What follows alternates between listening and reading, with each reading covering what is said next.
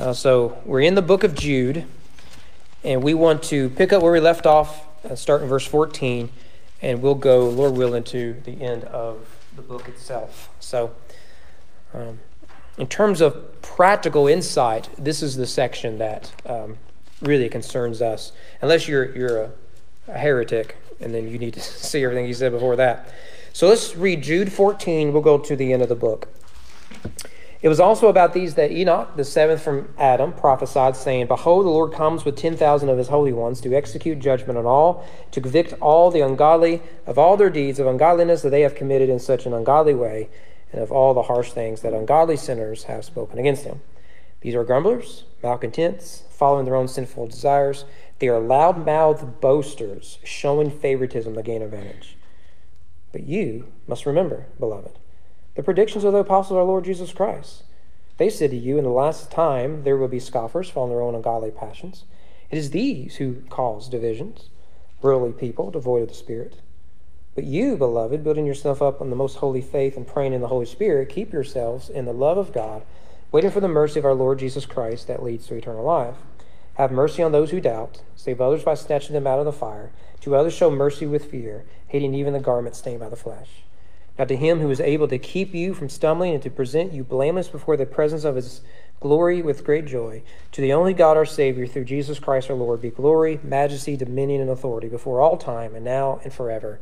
Amen. Okay. So what we have here is essentially three sections in this final half of the book of Jude. The first is a final condemnation for the false teachers, the apostates here that are corrupting the church. So we get that in verses 14 to 16. Now, you'll notice here, we've already kind of addressed it some.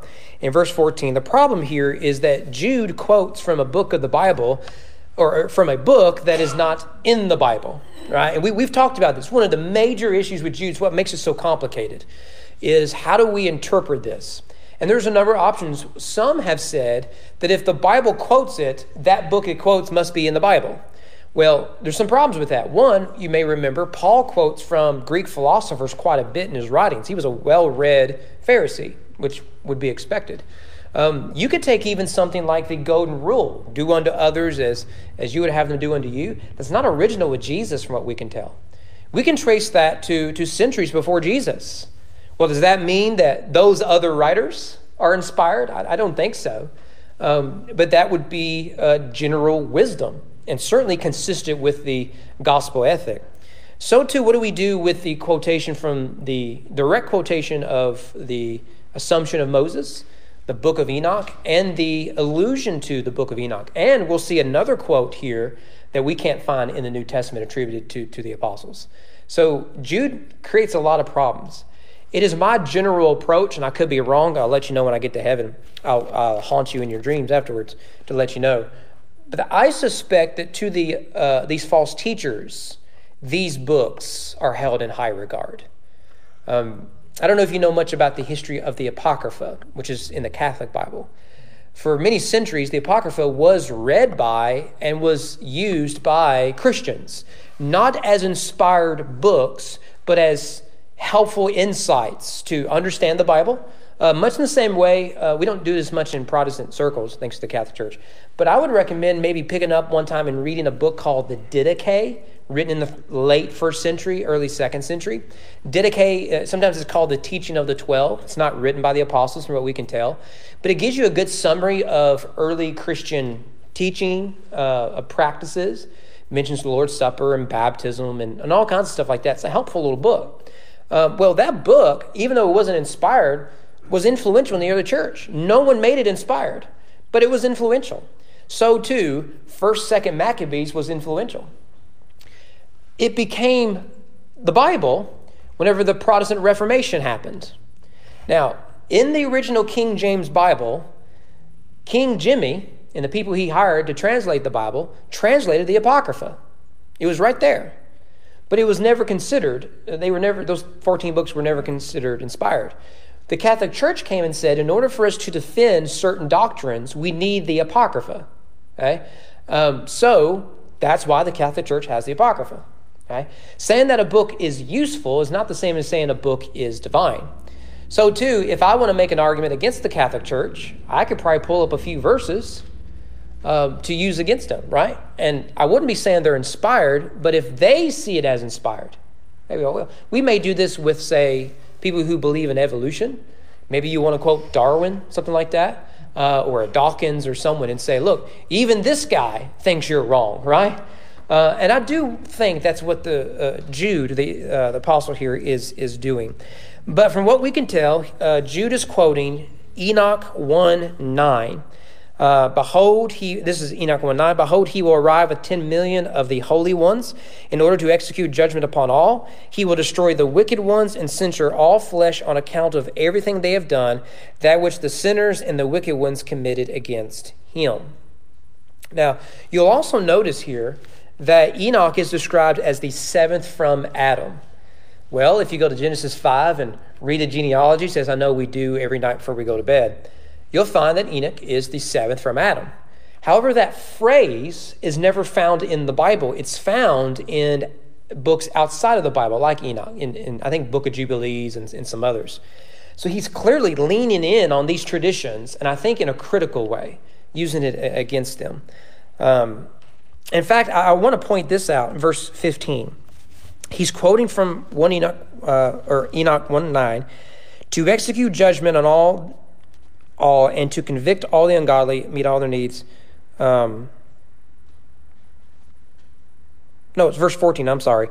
Behold, the Lord comes with 10,000s of his holy ones. Now, what's striking about that is Jude changes a word. He's quoting from the Greek, but he retranslates one of the words. In Enoch, God sends his holy angels to execute judgment. But who's doing it in Jude? It's the Lord. Kyrios. It's Jesus. It's the same thing that Mark pointed out whenever we first started, going all the way back to verse 5. Jesus, who saved the people out of the land of Egypt. You're not going to find the name Jesus in the Exodus story, are you? But in Jude's theology and dealing with these false teachers, he wants them to see that Jesus is the authority. Jesus is the Savior. And so if you don't listen to Jesus, you're going to listen to yourself, and what comes out is a lot of folly. So Jude wants to say, okay, let's quote some First Enoch here, okay? Let me tell you, it's Jesus who said he's going to come lay the smackdown on y'all. And he's equating the watchers and all that sort of stuff from First Enoch that God is going to send judgment down on to the false teachers. Just as God sent judgment upon them in the days of Noah, he will do it to false teachers. It's very strong language. And by the way, it's Jesus who's going to do this. And you can almost wonder what's going on in the background. Is the argument from the false teachers, and see if you've heard something like this, Jesus is a nice guy. You know, Jesus is just a ball of love, right? And my Jesus would never condemn anyone. Oh, really? Let me read you one of these fake books. It's Jesus going to come and lay the smackdown, y'all, right? You know, that's one of the things I love about Revelation that we just finished today in devotions is it presents a Jesus with a sword and a tattoo, right? I kind of like that picture, right? He's not on a cross. He's on a white horse, armed with an army, right? You know, it's Jesus that comes and the blood's up to the bridle, right? It's Jesus that comes to lay down judgment. And I think that is what he's doing. And notice that Jesus comes to do two things. He's going to come to execute and to convict. Some strong verbs there. Also notice in verse 14, this is kind of annoying once you see it. In verses 14 and 15, the word ungodly and the word all are used 4 times. He refers to them in general as ungodly. He says their deeds are ungodly. They commit sin in ungodly ways, and they speak ungodly things. You get the point? Remember what he's saying here is that their theology is off, which is evidenced by their way they live their lives. You fix the theology, you'll fix this. By the way, this is we've known this throughout history, but for some reason we humans deny it. We're doing that now in our country, right? You think our country has bad theology? Yeah. So what we'll do is we'll say, look, we can pursue wild sensual living and there won't be any consequences. Yeah, but what do we do with all these broken homes and broken kids and messed up people? Oh, well, that's not because of this revolution we started. Oh, no, how could it be, right? Whenever your happiness trumps the happiness of kids, right? That's probably going to be a problem for the next generation, right? Well, what we've done is we've justified ungodliness, and we're surprised that it doesn't work out because our theology is wrong. People protesting right now, and people were protesting in the summer. What's causing that? Theology. Now, we call it politics, but it's theology nonetheless. We've got a false savior, whether he wears red or blue tie, it's a false savior. So if our guy is crucified, that is, he doesn't win an election, we're going to go complain about it. We're going to go cause all kinds of violence and all that sort of stuff. Well, that's theology. And then what's going to come out of that? Nonsense, violence, destroy businesses, fire, cities on fire, all that sort of stuff. So Jude's point is, look, everything about them's ungodly. Maybe that should tell you something about their theology. So, but nevertheless, what he is saying in quoting First Enoch is he summarizes what he's been saying in the entire book. Notice he breaks it into two ways. One, they're ungodly in their works. It's the argument he's been making in the whole book. Verse 4, they are ungodly people who pervert the grace of God into licentiousness. Verse 6, like the angels who do not stay in their proper position, but left their dwelling. Verse 7, Sodom and Gomorrah, right? Ungodly works there. Verse 8, they defile the flesh. Verse 10, they are like unreasoning animals. Verse 11, they walk in the way of Cain. Notice there it's walking, it's what they do. In verse 15, they're ungodly in all of their deeds. Verse 16, they follow after their own sinful lust. All of that is ungodly works. But it isn't just ungodly works he's criticizing, it's ungodly words he's pointing out. Verse 4, they deny Jesus Christ as Lord and Master. Verse 8, they blaspheme the glorious ones. Verse 10, these people blaspheme all that they do not understand. But they saw it as a meme on Facebook, so it's got to be right. Verse 15, all the harsh things that ungodly sinners have spoken against them. Verse 16, they are grumblers, malcontents, loud-mouthed boasters. Well, this is consistent with the biblical worldview, isn't it? Look, I can tell you everything I need to know about you by how you use your tongue, right? Isn't that like James, a major section of James? It's such a small muscle, yet it controls so much of it. What did Jesus say? Out of the abundance of the heart, the mouth speaks. An unredeemed soul will speak unredeemed words. Anyone ever been on social media? You believe me now? It makes you question how many Christians are actually saved, doesn't it? If we spend as much time speaking of the glories and the hope we have in Christ as we do this other nonsense, what a difference it would be for our own soul, let alone for the benefit of other people. But man, I got to own the libs, so let me just get on here. Own the libs. Nevertheless, but in verse 16 and in verse 19, Jude offers a final summary of their character. We've already looked at some of it, at least in passing. Grumblers. Now that reminds me of the Israelites, right? Malcontents. Does anyone have a different word there? Fault finders. I like that. I am so glad we don't have those anymore. Don't you? Recently, someone accused me of some stuff, and I remember saying to this person, I thought, if that is as bad as you can think, I'm doing all right, right? I mean, look, bitterness will lead to fault finding. Right? Because you need to justify your bitterness. And if you can't justify your bitterness, you'll make it up. Right? And that's what it does. So if you're grumbling all the time and there's nothing else to grumble about, you'll make it up. And fault finders. Oh, that'll preach there. Fault finders. That's good. I like that better, malcontent. Malcontent makes you sound British. But fault finders, that I can get with. It's more of a southern slang there, fault finder. It goes on in verse 16, following their own sinful desires, loud-mouthed boasters. Glad we don't have those anymore. Glad we don't elect them either. Showing favoritism to gain advantage. Now, I want you to notice here two things when it comes to this summary. One, he identifies their dissatisfaction with righteousness and with the Savior. They are grumblers and they are fault finders. They are malcontents. They have an attitude of dissatisfaction, discontentment. They're miserable people. And for some reason, miserable people attract a lot of people around them. You ever notice that? We get annoyed by positive people, but we're attracted to miserable people. Why do we do that? Well, I know why. It's because we want to justify our own misery, right? But they're dissatisfied with God. But at the same time, they are satisfied and content with their own depraved nature. So they follow after their own sinful desires without remorse, without repentance. They are loudmouth boasters, and they show favoritism for their own benefit. So man, what a summary. What a summary. So that's a final condemnation, for the most part, of the false teachers. But in verse 17 to 19, we get a final appeal from Jude. And he's really writing to the reader.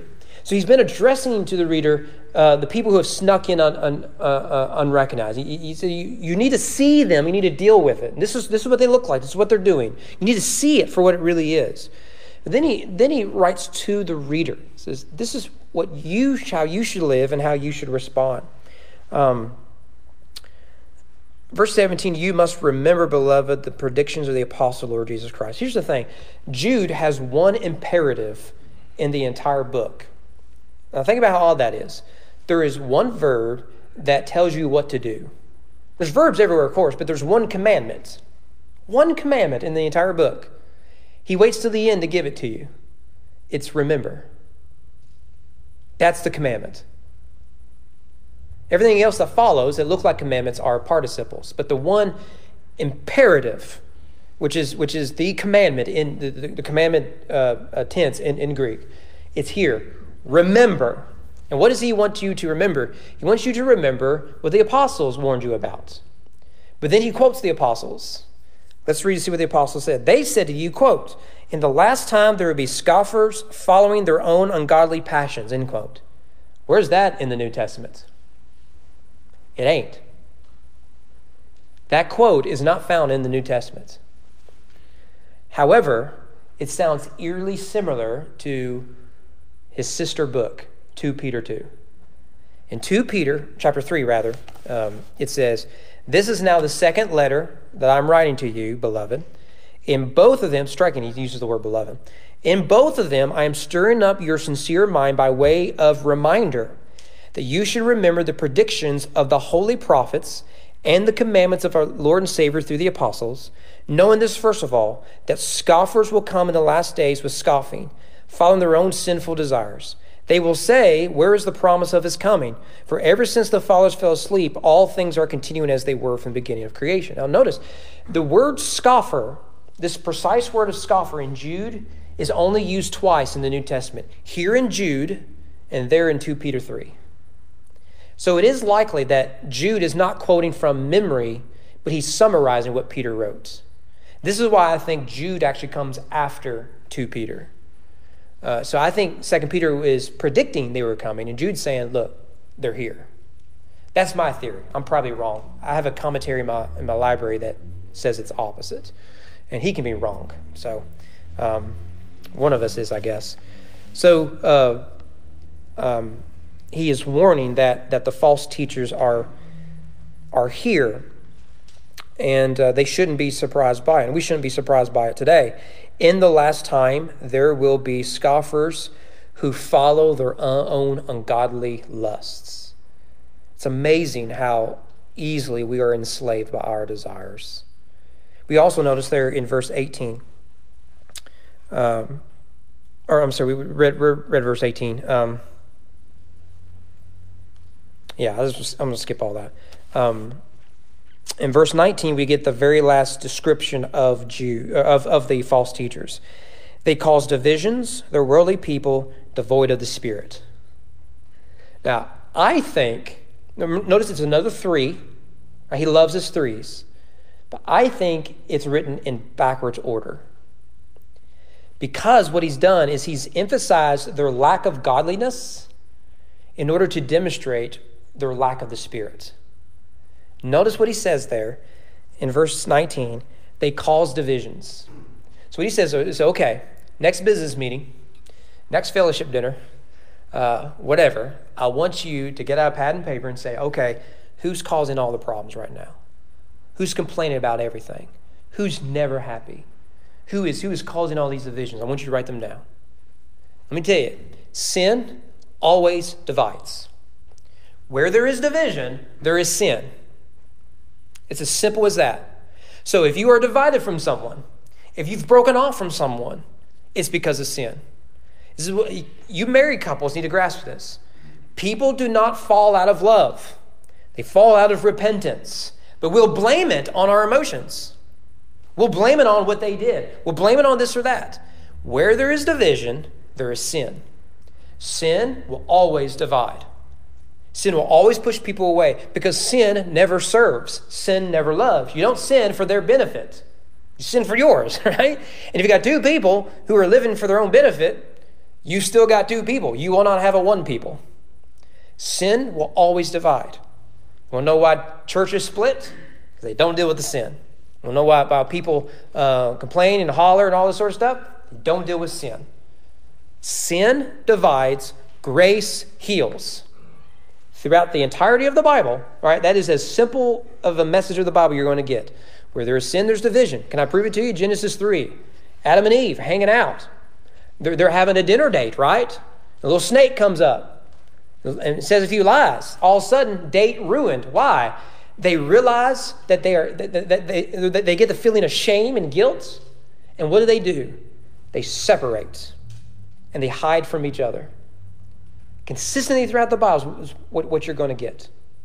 Whenever is it, not Onan, who's the guy in Joshua that steals? Achan, there you go. I had Onan, and that's a different story. Achan, why does he hide the gold and the treasure? Right? That's what sin does. Sin divides. Sin never heals. When the disciples, particularly the brothers, want to be on Jesus' right, the other ones to be on Jesus' left in the kingdom, how do the other disciples respond? Not with tolerance, openness, and peace, but more division. Look at history. Where there is sin, when there is unrepented, unreconciled conflict, there will be division. So he says, here's a simple practice of what I want you to do is you go and you say, who's stirring the problems? Not who's causing them. They probably are the cause, but who's stirring it?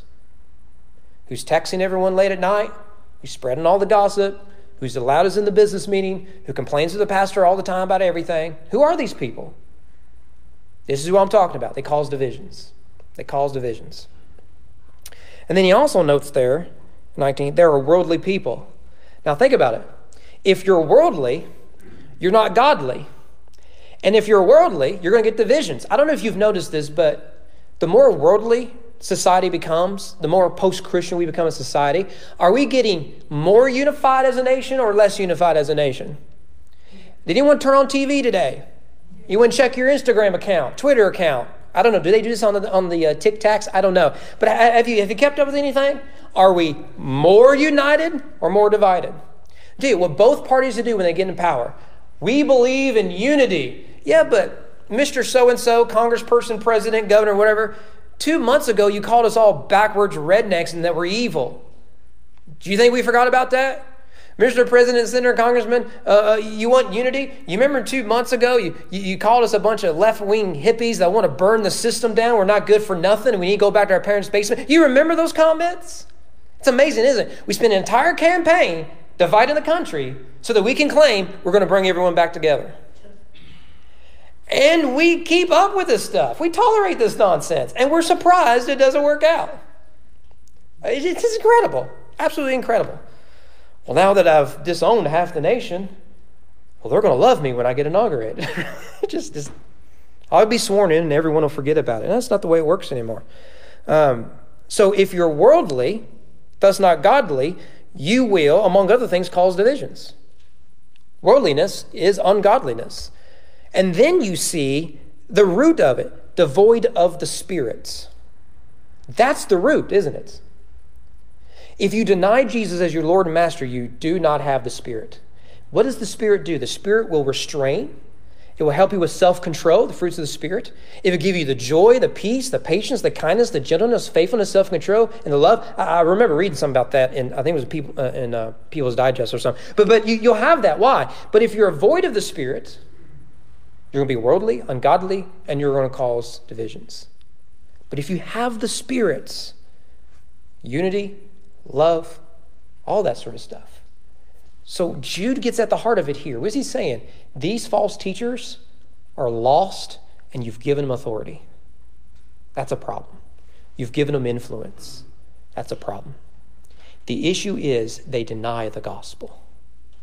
And when the gospel is not the center of a local congregation, what you get is a mess. I'm afraid too many churches are doing that right now. Right now. That's a problem. Well, let's look at this final word. Look, final condemnation, final appeal, final word. Verses 20 to 25. I suspect this is everyone's favorite part. At least 24 and 25. Verse 20 says, "But you, beloved," notice the contrast. He does that a lot here at the end. "Building yourself up in the most holy faith and praying in the Holy Spirit." Now, so the main verb here is to keep, right? Now remember, the commandment is to remember.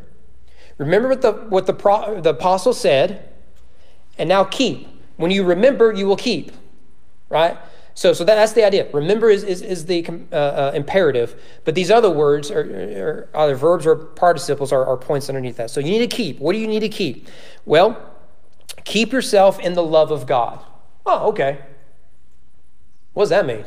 Right? It sounds spiritual. What does it really mean? He tells you 3 things to do in this verse. First of all, build yourself up in the most holy faith. Maybe I'm wrong, but one word sticks out to me, and that is discipleship. If you will grow as a disciple, you will build yourself up in the holy faith. So you need to ask yourself, over 2020, as awful as a year as it was, did you grow in your faith? Think about it. You and I spent more time at home over the last 9 months. Did we waste the opportunities we had to grow in our faith? We had access to more material online and in person when it comes to the gospel than we've ever had before. Did we take advantage of it? Are we building ourselves up in the faith? Are we growing as a disciple? Are we robbing ourselves of fellowship and worship and scripture and prayer and meditation and fasting and all of this sort of stuff? Are we building ourselves up in the holy faith?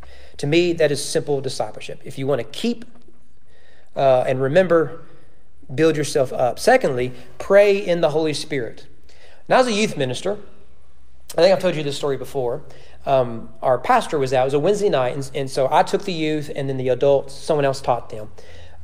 But we did a unified, basically prayer request thing, And because the pastor was out, they asked me to do it as the only other person on staff. So I did it, and I made a joke. It didn't go over too well with one person in particular. I did an impression of Benny Hinn. Okay, and this person, I had baptized his sons, first person ever baptized, like personally baptized. And this is a lot, so I won't say his name, but. And I got to know the family really well. So his 2 sons were in the youth group, really good kids. And the dad came up and said, "You should not mock a man of God like Benny Hinn." I said, "I didn't mock a man of God. I mocked Benny Hinn." Right? That probably was not the answer that he wanted from me. Now remember, I'm 20, 21, ignorant. Okay, did you hear that, guys? Ignorant at that age. Well, all women now. But by the way, we're requiring all deacons when they pray during their devotion on Sunday mornings to end the prayer with "A women." Is that okay? A women. A gender non-binary, unspecified word that has not been approved by the woke of America. You're dismissed, right? But I said, "Well, I didn't." He goes, well, he went on and we kept talking about charismatic stuff. And he says, "Well, the Bible says we ought to pray in tongues." Like, where? And the church held to that. That was their position, not my position. You can disagree with me and we can both be wrong. It was not my position. I said, "I just can't find it in the Bible." He said, "Yeah, Jude 21. Jude 20, rather. Pray in the Holy Spirit." Now, does it say that means tongues? It could mean that. Let's just be generous. It could mean that. But is that what Jude says? No. This is an example of reading our preconceived theology into the text. We do it all the time. To pray in the Spirit, this is what I think we need to see here. Remember what he just said in verse 19. They are devoid of the spirits. Then we are told to build ourselves up in the faith. Faith is the center of the gospel. You must repent and believe, faith. And now you must pray in the Spirit. I think the key issue here is the center of the gospel, that you have